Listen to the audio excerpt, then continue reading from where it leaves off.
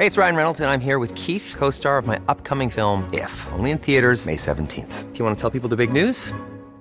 All right, I'll do it. Sign up now and you'll get unlimited for $15 a month and 6 months of Paramount Plus Essential Plan on us. MintMobile.com/switch. Upfront payment of $45 equivalent to $15 per month. Unlimited over 40 gigabytes per month. Face lower speeds. Videos at 480p. Active Mint customers by 531.24 get 6 months of Paramount Plus Essential Plan. Auto renews after 6 months. Offer ends May 31st, 2024. Separate Paramount Plus registration required. Terms and conditions apply if rated PG.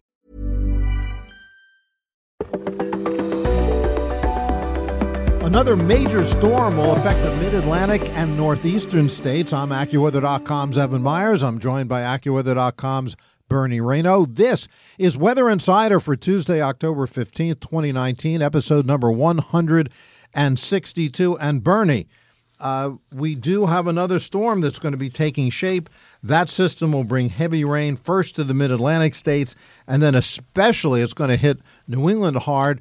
Many of those places that were impacted and buffeted by Melissa last week. Yeah, and it's a classic setup that you would see during the wintertime as well. An initial storm that'll be moving in the southwestern parts of Ontario on Wednesday. Cold front associated with that system moves across Pennsylvania, New York State with a band of rain. And then what happens is, as the jet stream continues to strengthen that's associated with that storm, the front begins to stall as it approaches the eastern seaboard. We see a little storm forming along secondary that storm. secondary Classic development. Heavy snowstorm situation. It would be. It absolutely would be, and it would be west of the 95, but the I-95. But then that storm gets going Wednesday afternoon across eastern North Carolina, Virginia. Then it's guided right up the coast, inland though, not along the coast. It'll be right up I-95 or close to it, and that storm will then strengthen Wednesday night into Thursday. This is not a nor'easter, I believe, because most of the strong winds are going to be on the eastern side of this storm, so it's going to be out of the east-southeast. In fact, there's not going to be any northeast winds behind this storm. Yeah, I know. But any storm that comes up the coast is called a nor'easter. So there'll be heavy rain on Wednesday, starting probably just near Baltimore, across portions of Delaware, and up through Philly, right up the I-95 corridor to New York City on Wednesday. Rush hour, Bernie, on Wednesday morning, will it be impacting any of the big cities, or will it develop later? Will it be evening rush hour in like Philly and New York, places like that? Certainly evening rush hour in New York, in Philadelphia. I think the rain will be coming to an end quickly around Washington, D.C. Wednesday evening. So if that game in Washington gets played on Wednesday, it may not, because the Washington Nationals may win. That game's going to get delayed. It starts. They may not because if they win, it's over. But that game's supposed to start at 4. So I think it's raining there, but it may end about 7 or 8.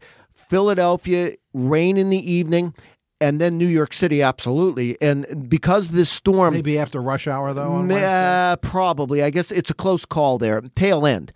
But the thing is because this storm is strengthening. Rush hour in New York's a long time. It is. Because this storm is strengthening as it moves northeast, the rain lasts longer and it's heavier the farther north you go. So New England. So the Hudson Valley up to Albany, and maybe even up as far north as Burlington, Vermont, across all of Connecticut, Rhode Island, Providence, up to Boston. Heavy rain Wednesday night, and probably also into Thursday morning. So rush hour Thursday morning, and the gusty winds you talked about too. Even though they won't be northeasterly winds, as out of nor'easter, southeast, there will be strong winds, 30 to 40 miles an hour across most of Pennsylvania, New Jersey, New England, and then across maybe areas that are exposed more to the water, like Long Island, Cape Cod, the islands out there, Martha's Vineyard and Nantucket, and then up down East Coastal Maine, down East Maine and into the Maritimes, over 50 miles an hour. Yeah, this is going to be on the northern side of the storm as it strengthens. It's a 6 to 8 hour period of gales, winds over 40 miles an hour, gales. All kind of rough surf. There may be some coastal flooding depending on the high tide cycle. So this is going to be a formidable storm with winds out ahead of it and behind it. And And Wednesday night into Thursday, I think we're going to be hearing about a little wet snow in the Catskills. I think it's going to be in the Catskills, the Berkshires, highest elevations. I think we're going to hear about 3-4 inches of snow Wednesday night into Thursday. I think you've probably got to get above 2,500 feet or 3,000 feet, but there will be some wet snow in the mountains with this as well. And like you mentioned, lots of wind out ahead of it and lots of wind behind it. And the wind behind it will be out of the northwest. Yeah. And so that means that especially for New England and parts of the mid-Atlantic states, for at least a day or two behind the storm, it gets pretty chilly. Yeah, absolutely. Temperatures below normal. Lots of clouds lingering behind this storm on Thursday until it leaves, high pressure builds in, and then you get increasing amounts of sun from southwest to northeast, from the Ohio Valley into New England by Friday. There'll still be some gusty winds, yeah. But then it looks like a nice week. Pretty nice, yeah. High pressure builds in. Saturday and Sunday. And once that storm leaves, it has all the cold air with it. Once that leaves, it should moderate a little bit. Yep. So we had a storm last week, Melissa, that started out as a non-tropical system and then turned into a tropical system. Yeah, you and I talked about that on Friday, yeah.